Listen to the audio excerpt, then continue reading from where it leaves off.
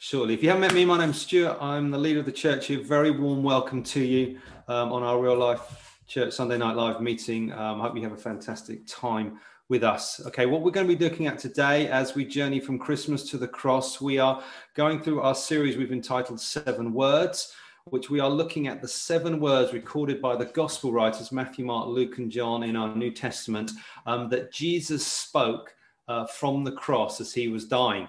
And we find 3 in Luke, there's 3 in John, and 1 that is in both Matthew and Mark. So that gives us our 7. And the 7 are, the first one is, Father, forgive them. They don't know what they're doing. The second is, today you'll be with me in paradise. The third is, behold your mother. The fourth is, my God, why have you forsaken me? The fifth is, I thirst. The sixth is, it is finished. And the seventh is, into your hands I commit my spirit. And these words are significant because they represent to us the culmination of Jesus' earthly ministry and sum up kind of what he achieved in his death on the cross. And 7, ironically, is a biblical number for completeness, which I don't think is something that is a coincidence there, but there is a completeness in what Jesus achieved on the cross and then what he spoke about from that place. And it's a privilege of us to be able to listen in to what happened so far ago, to Jesus' final hours, what was on his heart, because these words reveal the heart of God. They reveal what the death on the cross achieved, and they reveal what's important to God that we need to be taking very seriously. And so as we roll down to Good Friday, Easter Sunday, and on into the sort of the rest of the year, we want to meditate on these words, and hopefully they will come to us like different facets of a diamond, and each one will speak to us and hopefully remind us of the awesome thing that Jesus' death on the cross was and what it means to us. And it would hopefully stir worship in our hearts and praise and adoration for him. Now, so far, we've done the first 3 words. We're on number 4 today. So the first word we looked at was, Father, forgive them. They don't know what we're doing. And we learned that Jesus died as the perfect sacrifice to pay the debt for our sin, even though we were still enemies, and we get to receive that forgiveness. The second word was, today you'll be with me in paradise, which he spoke to the thief, the criminal who was dying next to him. We learned that Jesus offers salvation to those who know they're guilty and cry out to him for mercy. The third one, which was a couple of weeks ago before Mother's Day, was, behold your mother. And we learned that when Jesus died, he created a new family, the church, and we get to be drawn up and be part of that. If you missed any of those, please catch up with them there online on our website. You can get them there or through our podcast, and you'll be able to catch up with those. And before we get into today's word, have you found Matthew 27? Just a quick reminder of the context. Jesus is dying at this point. He is being crucified, which was the cruelest punishment ever devised to execute someone. It was something they say was invented by the Persians but perfected by the Romans. It was used by them as a means of terror in their empire to keep people in line. If you crossed Rome, this is what happened to you. It was such a horrific way to die that Roman citizens were actually exempt from it. It was just considered too barbaric, too horrible to use on a Roman citizens. But everyone outside of that, it was fair game for them if they crossed Rome, broke whatever laws they were. And it was so horrible and so horrific that they invented a new word. Excruciating literally means from the cross. And it was a word invented to describe the pain and suffering that an individual went through when they died. Crucifixion itself was often preceded by flogging, which in and of itself could kill the victim. But if they survived that, they were then dragged out. They had nails rammed through their wrists and their ankles, and they were hung there to die. It was an incredible display of physical torture. It was done publicly, so there was emotional suffering because they were mocked and ridiculed. It's often done in a public place, like on a main thoroughfare, so everyone got to see it. And so it was utterly horrific for the victim. It was trying to prolong pain and suffering for as long as possible for that person and really draw it out. And in that context, Jesus is speaking. We've seen 3 words, and now we come to the 4th word that we find in Matthew's gospel. And I've got it here. I'm going to read it. It's starting at verse 45. I'm just going to read 2 verses here. So we have Matthew 27, verses 45 and 46. It says this. Now, from the 6th hour, there was darkness over all the land until the 9th hour. And about the 9th hour, Jesus cried out with a loud voice, saying, Eli, Eli, lema sabachthani. That is, my God, why have you forsaken me? Let me just read that again. It's such a short reading. It says, now from the 6th hour, there was darkness over all the land until the 9th hour. And about the 9th hour, Jesus cried out with a loud voice, saying, Eli, Eli, lema sabachthani. That is, my God, why have you forsaken me? Now, this word is found in Matthew's gospel. We read that. It's also actually found in Mark's gospel with basically the same wording. This is the only word that's found in 2 gospels. And Matthew and Mark, it's the only word they choose to record. They don't actually choose the other ones. We find them in Luke and John. So for them, this was obviously a massive importance. We wanted to highlight this word in particular. And so what we're going to look at in this word, we're going to look at first verse, which is the setting, and then the second verse there, which is the saying. So the first verse, which is the setting, verse 45. Now, what we've got here is talks about darkness. Now, all 3 of the synoptic gospels, which is Matthew, Mark, Luke, and John, all speak about this darkness lasting 3 hours. And it says it began at the 6th hour, and the 6th hour was noon, kind of middle of the day, when it would have been the brightest and the hottest. And then the 9th hour would have been about 3 o'clock in the afternoon. So it's those 3 hours that Matthew is talking about here. And he says at that point there was darkness over all the land. And these are 3 hours that represent basically the last 3 hours of Jesus' life. And there is a period of darkness. Now, in doing my kind of study and research for this, I found out that this could not be attributed to an eclipse. Oh, is it an eclipse like a solar eclipse where the moon is blocked out? The sun is blocked out by the moon.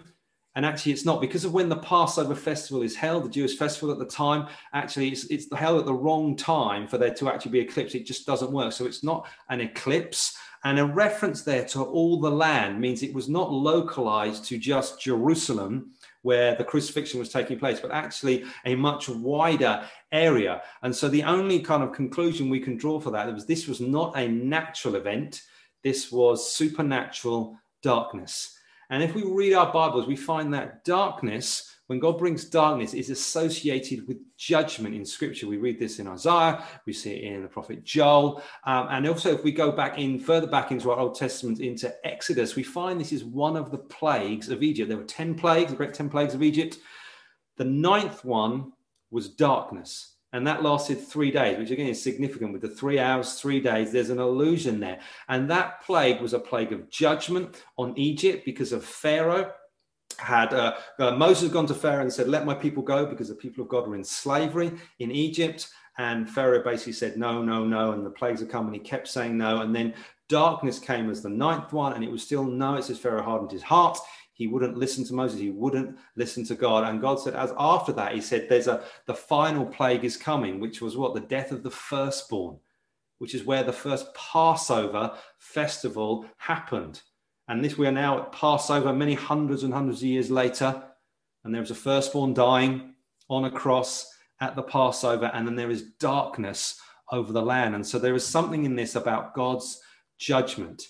Creation itself cannot stay silent to what is happening. The creator of heaven and earth is dying on the cross, and creation itself is responding to that. And the one who's dying on the cross is facing judgment. It's facing the judgment of God. And so there is that darkness which brings that. And into that context, that period of darkness, Jesus speaks. So that's the setting. That's kind of what's happening. Let's look at the saying, verse 46. It says, at about the 9th hour, so there's been 3 hours of darkness. Jesus has just been hanging there, suffering. And it says he speaks in this. And he says he speaks out in a loud voice. So there is an intention here for it being heard. We know there were people at the cross. There were religious rulers. There were the Roman soldiers. There were the criminals who were crucified either side of him. It said there was Mary and John were there, particularly because we saw that in the last part. And they were also mentioned, if you read the Gospels, other women who had followed Jesus were also present there, plus crowds, passers by. So there were many people there. So Jesus spoke out in a loud voice. It also speaks of emotion intense emotion. Think about when you speak loudly and you cry out. It's because you are feeling some kind of emotion. It could be a positive emotion because you're screaming because your team has just scored and you're yelling, or you're at a concert and you're screaming at the band on the stage or whatever it is, or it can be very negative feeling when you're in pain and suffering. Maybe you've been hurt physically or emotionally, but there is that intense cry of pain. Now, obviously, Jesus in this situation, it's a very negative thing. He has been tried and found guilty, has been deserted, he has been flogged and beaten, he has been tortured, and he is being executed. And into this context, Jesus is crying out for all to hear. And this is, imagine what this must have been. It must have been a supreme physical effort for him because of what he's gone through. But he wants to cry out, and he is crying out, and he is speaking. And it says, what does he speak? Well, if you've got your English translations, you've got that funny bit you can't read, which I tried to pronounce. I don't think I got the pronunciation right, but I had a go. And what we've got there is Matthew has recorded for us the actual words that Jesus said, which would have been spoken in Aramaic. He then wrote them down. And for the readers who are reading it, who didn't speak Aramaic, he then put a translation afterwards. And so what we've got recorded in our English is we've got the original words Jesus speak plus the translation, which has then been translated from the Greek into our English, so we can read it and we can understand what he's saying. So Jesus, these are the words Jesus said. He cried out, my God, why have you forsaken me? And what he's crying out there, those words are the opening words of Psalm 22. You got your Bible and you kind of scan back, just quickly flick back to the Psalms, find number 22. The first verse of that Psalm, the first words of that Psalm are that, my God, why have you forsaken me? And Psalm 22 begins those opening words of a man who has been abandoned by God. It's written by David, King David, one of the greatest kings of Israel, a man after God's own heart. He was God's chosen king. And God promised him that through his line, the Savior would come, the Messiah, the chosen one would come. But in this moment, David is crying out to God as God's chosen ones, thinking, God, you have abandoned me. I am alone. And these are the words that Jesus then takes, that were written hundreds of years before by David, and makes them his own in this situation. Jesus is crying out these words to all who can hear it, and also to God as a kind of a question to him. And interestingly, they don't reference God as Father, which is unusual for Jesus. Both the first word we looked at and the seventh word, which we'll get to, eventually both reference God as Father. That is how Jesus refers to God the Father. He often refers to God, he taught us to pray, and Father, hallowed be your name, all those kind of things. But Jesus here isn't. It's much more of an impersonal thing. And he is crying out to God and quoting this psalm and taking it on himself as a man who has been abandoned by God, because he uses that word forsaken me, saying, why have you forsaken me? And that word forsaken means abandoned, deserted, left behind. And these are words of anguish. They are words of pain. They are words of suffering. Theologians refer to this as the cry of dereliction. It was Jesus' words from the cross where he, as at his lowest ebb, and the reason for that is he is facing God's judgment. He is totally alone. He is totally abandoned, and the darkness that comes is a sign that he is bearing the weight of the sin of the world. He is bearing the punishment for all those things that have been done that offend God. He is bearing the wrath of God on him for all those things. And that's why we have the darkness. That's why we have the cry out. And Jesus in that moment became a curse and bore the punishment for that curse for us. Those who were crucified in the first century Israel were doubly cursed. They were cursed by the secular government, the earthly authorities. They've been condemned to death. But by the religious authorities, they were also cursed by God. Because the Apostle Paul wrote in Galatians chapter 3, he said, Christ redeemed us from the curse of the law by becoming a curse for us. For it's written, curses everyone who hangs on a tree. He's quoting back to the Old Testament there, and he's saying basically Jesus became this curse because in the Old Testament there was the law, which was God's standard. If you broke God's standard, if you broke it, you were liable to punishment. We know that just makes sense to us. You break the law, there's a punishment that comes. But Jesus became that curse. He is bearing that punishment for us. And being hung on a tree is a part of a sign of that. But we've also got the darkness that comes over. And then Jesus Christ himself experiencing that, saying, God, why have you forsaken me? Because in this moment, Jesus has suffered physically with the torture that he's gone through. He has suffered emotionally from the abandonment, the false accusations, and being insulted and mocked. He is now suffering spiritually. He is suffering spiritually, and he is facing the wrath of judgment from God for being sinful. For all the righteous wrath of God that is poured out towards evil and perversion and all the vile things in this world is now being poured out on Jesus, and he faces it alone and abandoned, which is why he takes the words of that psalm and cries the words of David as a man who has been abandoned by God. And he cries out, God, why have you forsaken me? So that's the word. Let's see what we can learn from them. So there's two things that we can learn. We're going to have some bad news, and then we're going to have some good news. So just hang in there. Okay. So what can we learn? The first one is that sin needs to be punished. That's the bad news. Sin needs to be punished. So let's break this down and go through this. Sin is an offense to a holy God. God is described as holy in the Bible. In terms of sheer tonnage, he is described as holy more than any other attribute of God. We like to focus on other things that are a bit more fluffy and nice, but actually God is described as holy first and foremost.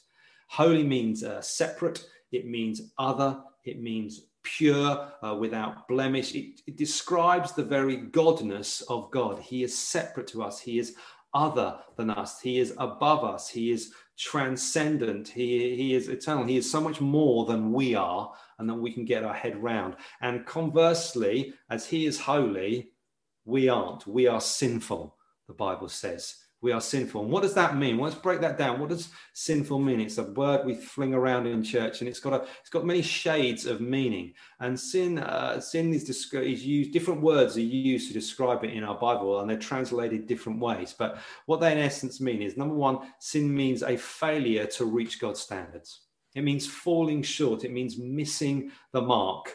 It means this is where we should get to, and we never get anywhere near it. We just fall short. It also means rebellion, which is an active process we go through where we deny who God is, we break his rules, we desire to be in charge of our own life, we deny his authority and put ourselves in the place of his authority. We disregard him. It's doing things we shouldn't be doing, and it's not doing things we should be doing. It's just outright rebellion. So we've got a failure to meet God's mark. We've got transgression, going over a line. Sometimes when the old word, you call it transgression. That's the idea, crossing the line.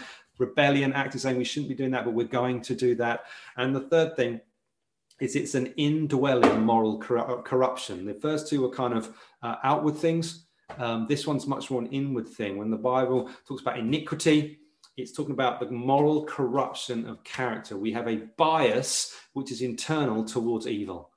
And actually, even if we do on the outside all the things that are good and the way we act, we try and convince everyone, there's all the stuff that inside as it isn't, all the thoughts we have about people, towards people, the evil thoughts, the greed and the lying and the covetousness and the lust, that's all in there. That's what we are. And these two things are opposed to each other, God's holiness and man's sinfulness, which puts us at odds. It puts us as enemies because they are diametrically opposed. And then the second thing, so we've seen that. The second thing, so that sin is an offense to a holy God. The second thing is the only response to that is judgment. The only response when evil is committed is judgment. And this is the way our legal system works. It's the way even our own conscience works. When we hear about evil committed on the news, we want to see the perpetrator brought to justice in place of murder and theft and genocide and acts of terrorism, whether it's been committed by a corporation or an individual. We want someone punished and held accountable to that. We've even gone through that this week with the tragic story of the young lady who was abducted and murdered. It's been horrific. the pain and suffering from her family and the wider society. It's all there. It's prompted all these questions. But within that, there is a desire to find the individual responsible and bring them to justice. And we also feel this on a personal level, not just on a kind of an abstract level that we might see out there in our own lives. If we are wronged, if something is stolen from us, if our name is slandered, if someone comes along to try and hurt our children or damage our family or mock our friends, we feel that desire. That's wrong. You need to stop. Someone needs to be held accountable for this. And we respond that way. And we like to think about judgment and anger when it's usually out there. The problem comes when it's about ourselves. But the reality is the only good and right person who's always been that way is God. And we have failed so many ways in so many times that actually we stand under that judgment. And the third thing there is that the guilty should be punished. We are sinful. We rightly stand under God's judgment. God is holy and must punish sin. Therefore, he must punish us. If he overlooks sin, he's no longer holy and good and right. If you just ignore evil, that doesn't make you good or loving. In fact, it makes you the opposite. And so that's the bad news. The bad news is that you are way worse than you think you are. You might think, oh, there's some things in me that are not great. You are way worse than that. However bad you think you are, keep knocking it down a few rungs and then a few more, and then you'll still be a long way off. All of us have fallen short of God's standard. We have fallen short of God's glory. We have the own pollution of sin within us. We try and justify ourselves by saying we're not as bad as that person over there, my neighbor, my colleague, my friend, my family member. We're not as bad as them. They're really bad, that person on the news. But the reality is we're all guilty. And before perfect holiness, we all fall short. Which brings us to our second thing. That was the bad news. The good news is that Jesus bore the punishment for us. Jesus bore the punishment for us. That's the good news. Jesus was totally sinless. Jesus was both fully God and fully man. And as fully God, he was holy completely. And as fully man, he was holy completely. In his humanity, he was totally sinless. All the faults that we have, all the insecurities, imperfections, all the things we say and do and think, all the things that we don't say and do and think that we should, he never had that problem. He was perfect, holy. He never missed the mark. He never crossed the line. He never had that internal problem as we wrestle with things. It was the one thing that the religious authorities and the Romans agreed on about him. He was actually innocent, but they still killed him anyway. There was no accusation that could be leveled against him. Yet despite his innocence, he willingly took our place. He willingly took our place. He took the punishment that we deserved. He faced the wrath of God so that we did not have to. The image the Bible uses is the image of the perfect sacrificial lamb. We read our Gospels. When Jesus turns up on the scene at the beginning of the Gospels, John the Baptist is there preaching, and Jesus comes along, and John describes Jesus as the Lamb of God who takes away the sin of the world. And what John is doing there as he says that is he's hearkening back to the Old Testament, to the Passover festival, which I've already mentioned back in Exodus, where that final plague came on Egypt. It was the death of the firstborn. It was the judgment for their rebellion and their sin. And God says, if you kill a lamb and you cook it and eat it and you take the blood and you sprinkle it over the doorpost and the lintel, then you'll be saying, then I will pass over because a sacrifice has already happened there. And then the people of God went free because the firstborn died in its place, the lamb. And then out of that comes a sacrificial system we see through in the Old Testament, in the tabernacle, later in the temple in Jerusalem, where animals were sacrificed to pay the penalty for sin. But the problem was it was never enough. It was only ever a temporary fix. And that's why more and more and more animals had to keep being sacrificed day after day after day, year after year after year, because it was only temporary. But then the perfect one came, the ultimate sacrifice, the perfect lamb. And he dies on a cross at Passover, and he pays the debt we owe. We found that out in the first word. Jesus pays the debt of forgiveness. We're gone. It's been dealt with. And he bears the punishment of God for the sins of the world that he was completely innocent of. And there's something that happened in that moment on the cross when Jesus cried out, "My God, why have you forsaken me?" There's something happened in the mystery of God where the Trinity, the perfect relationship between the Father and the Son, broke. There was something that happened there where God turned his face away from his Son. That union which had existed from eternity past, there was a moment where God the Father could not look on his Son, God the Son, because he was sinful and he bore the sin of the world. And that's why Jesus cried out. That's why Jesus cried out, my God, why have you forsaken me?" And he did that in our place so that we didn't have to. The bad news is you are way worse than you thought. The good news is you are more loved than you could ever possibly imagine. You are more loved than you could ever possibly imagine. Jesus, God the Son, bore the punishment so that we didn't have to, so that we could go free, that our sins could be forgiven, that we could know him, that we could become part of his family, that we could have salvation, which we've looked at in the preceding previous words from the cross. This is why Jesus died. And I just want to be clear here, because some people can get kind of confused in this. This was not an act of a vindictive God against some poor innocent man.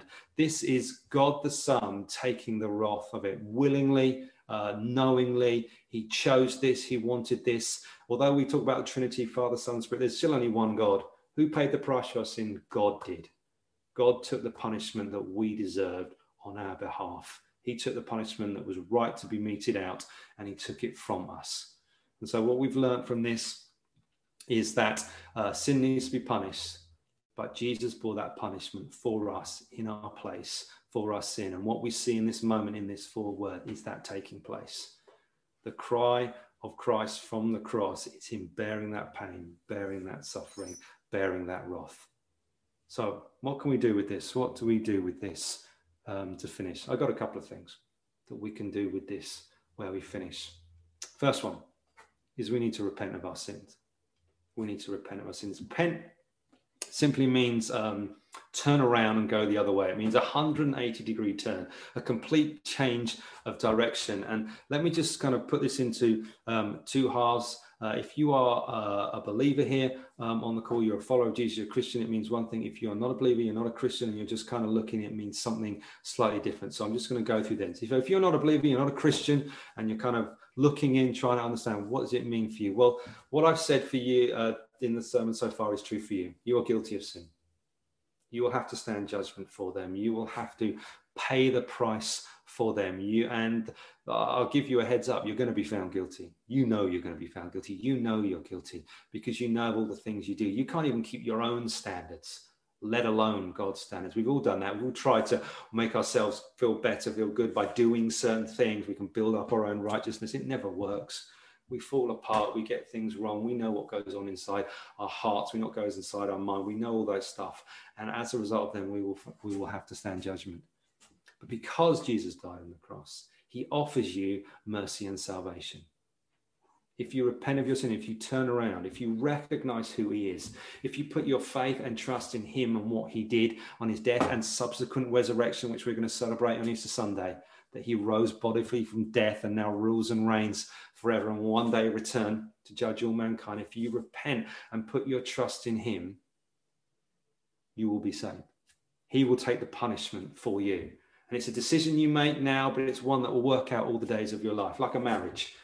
It begins with one decision on one day, but actually what happens after that is a lifetime, decades of working it out. And so for decision to follow Jesus is something you make in a moment, but it's something that works out for the rest of your life till you get to meet him face to face. And so if that's you, you need to respond to Jesus. You need to respond to him. You need to pray something like, Lord Jesus, I recognize who you are. You are God. I recognize you came to earth. You lived a perfect life. You were sinless. You died on a cross in my place for my sin. You took the punishment that I deserves so that I might be forgiven. And you say, God, I want you to forgive me. I'm sorry for what I've done. I'm sorry how I belittled you, lived my own life, done my own thing, made fun of you and not wanted to follow you. And I say, God, forgive me that I may choose to follow you now all the days of my life. And you just pray a prayer like that and you put your faith and trust in him and you begin a journey that will end when one day you see him face to face. If you're a believer here and you're on this call, Well, that's good news, because not only did Christ take your place, he has also given us his righteousness. We have right standing with God. We have now been made holy, the Bible says. We were once sinful, but now something has happened. We now gain Christ's righteousness. We stand holy before God. Righteousness means right standing. The Apostle Paul wrote in 2 Corinthians 5:21, he says, "For our sake, he made him, Jesus, to be sin who knew no sin, so that in him, Jesus, we might become the righteousness of God. For our sake, he made him to be sin who knew no sin, so that in him we might become the righteousness of God." Jesus took our sin, gave us his holiness. We are now not guilty before God. That is fantastic. We can come before God and be declared not guilty. We are righteous. We are holy, not because we're clever or good, or we've worked our way out of the kind of pit, pulled ourselves up by our bootstraps. No, because of what Jesus has done, and only what Jesus has done. And we get to live in the good of that. We get to live out that. We get to live out lives of holiness and following Jesus, not to gain his favor, because we already have it, not to earn something from him, because Jesus has already given it to us. We do it in response to him, out of worship, because we love him and we want to serve him. And if you love someone, Jesus said, if you love me, you're going to follow my commands. You're going to do what I want, because I'm the one who's going to give you life, and life in abundance. But if you know there are things you're doing right now that was wrong, you just need to stop. You need to get right with God. You need to pray. You need to say, come before God. Thank you for that you died in my place, my sin, Lord. This is the issue. You name it. You can say, God, sorry for that. Forgive me. Receive that forgiveness. Move on. Move on. That's what we're to do. So that's the first thing. We need to repent of our sins. If you're not a believer, you need to do the whole shebang. If you are, you need to keep short accounts. You need to reflect over what's happened over the last few days and call on God for his forgiveness, knowing that you are his son and you, or daughter, and you will receive that. The second thing we need to do, and I want us to do that, is to enjoy it. Enjoy what God has done for us. Enjoy what Jesus earned for us on the cross.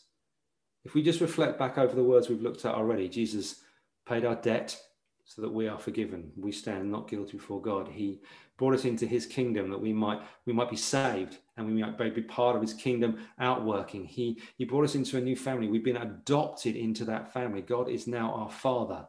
And we know now that because Christ has been abandoned, we will never be abandoned.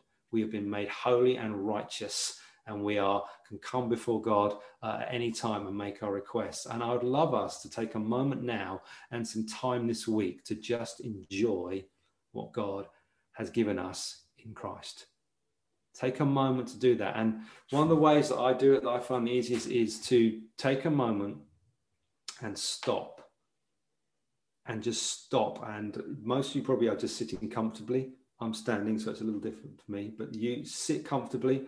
Get comfortable, and I'd love you just to sit there and just enjoy what Jesus has given for you, to actively think over the things that he's given for you, not that you've earned, but the things that he's done for you. Sit there and just be reminded that you are forgiven. The debt has been paid. That parable with the servant who had the debt that was astronomical, that couldn't be paid, and he just went and begged for mercy from his master, and the master said, I'll clear the debt. Boom, it's gone. That's what the debt's gone. It's been paid. You've been adopted. You have been brought into God's family. He is now your Father. You can go to him at any time, any place, and just say, Father. You are his beloved child. You've been declared not guilty. But not only have you been declared not guilty, you've been made holy. Being declared not guilty is one thing, but then you've been added to that. You've been made holy. You are a new creation. You're part of God's eternal kingdom, which spreads from eternity past to eternity future. You've been caught up in his great purposes. He has plans and purposes for you. And so what I find helpful is just sometimes just to sit and just take that in and enjoy it and not do anything. Not try and think, well, I better try and do something just to make God love me more. He doesn't work like that. He does. And sometimes you put on a song might help, a worship song that you play. You plug it in your earphones, or just if you've got some space, you can just play it out and listen to it and just enjoy what it's done. You can listen to the song, you can sing along, it doesn't matter. And if while you're doing that, something comes to mind, oh, I haven't sorted that, Lord, I get it right. Just repent. Say, God, I'm sorry for that. Receive his forgiveness. And then enjoy his presence. Ask the Holy Spirit just to come and fill you. And say, fill me, Lord. Remind me of all the good things that I've done. Remind me of what you've done. And so what I'd love to do now, I'm just going to kind of pray. Some of you are already there, but I'm just going to pray for you where you are. So maybe you just open your hands if that helps you. Close your eyes if that helps you. You know, you can just start just praying to yourself, speaking in tongues, whatever kind of gets you in the zone, focus. I'm just going to pray for you and then we're going to stop and we're just going to take a moment to enjoy what God's done for us. Enjoy it. We can't earn anything extra, so don't even try. Just sit there. It doesn't matter what happened today. You think, well, I've had a terrible day. It doesn't matter. You could think, I've had a brilliant day. You know, I've been on fire. It doesn't matter. God's love for you is constant. You are more loved than you could ever imagine. So Holy Spirit of God, we pray you come fill your people now. Thank you that you are with us all, wherever we are in our homes. And you've been present with us this whole time. Lord Jesus, we thank you for your grace and mercy poured out on us. Lord, we thank you that you took the punishment we deserved. Lord, we thank you that you were forsaken so that we would never have to be. Lord, we thank you for your presence with us. We thank you that we've been adopted into your family. We are beloved children. You are our Father. That we can call out to you anytime, any place. We can just come into your presence and just be. Thank you that we are forgiven. Thank you that we are justified. Thank you that we are made holy. Thank you that we are new creations in you. Thank you that we are part of your great family, part of your eternal purposes, part of your kingdom. Lord, we thank you that your resurrection power lives in us even now, and it is transforming us even now. And we're just sitting here, but you are at work, Lord Jesus. We thank you for that, God. We pray, give us grace to just enjoy what you've done for us, to enjoy it and sit in it, Lord, and not be racing around trying to earn it and do more. Give us moments, even this week, where we just stop and we pray and we just say, thank you, God, for all you did for me. And we just take a moment to enjoy that, Lord Jesus. And God's people said, amen. Amen. I'm going to hand back to Charlotte now.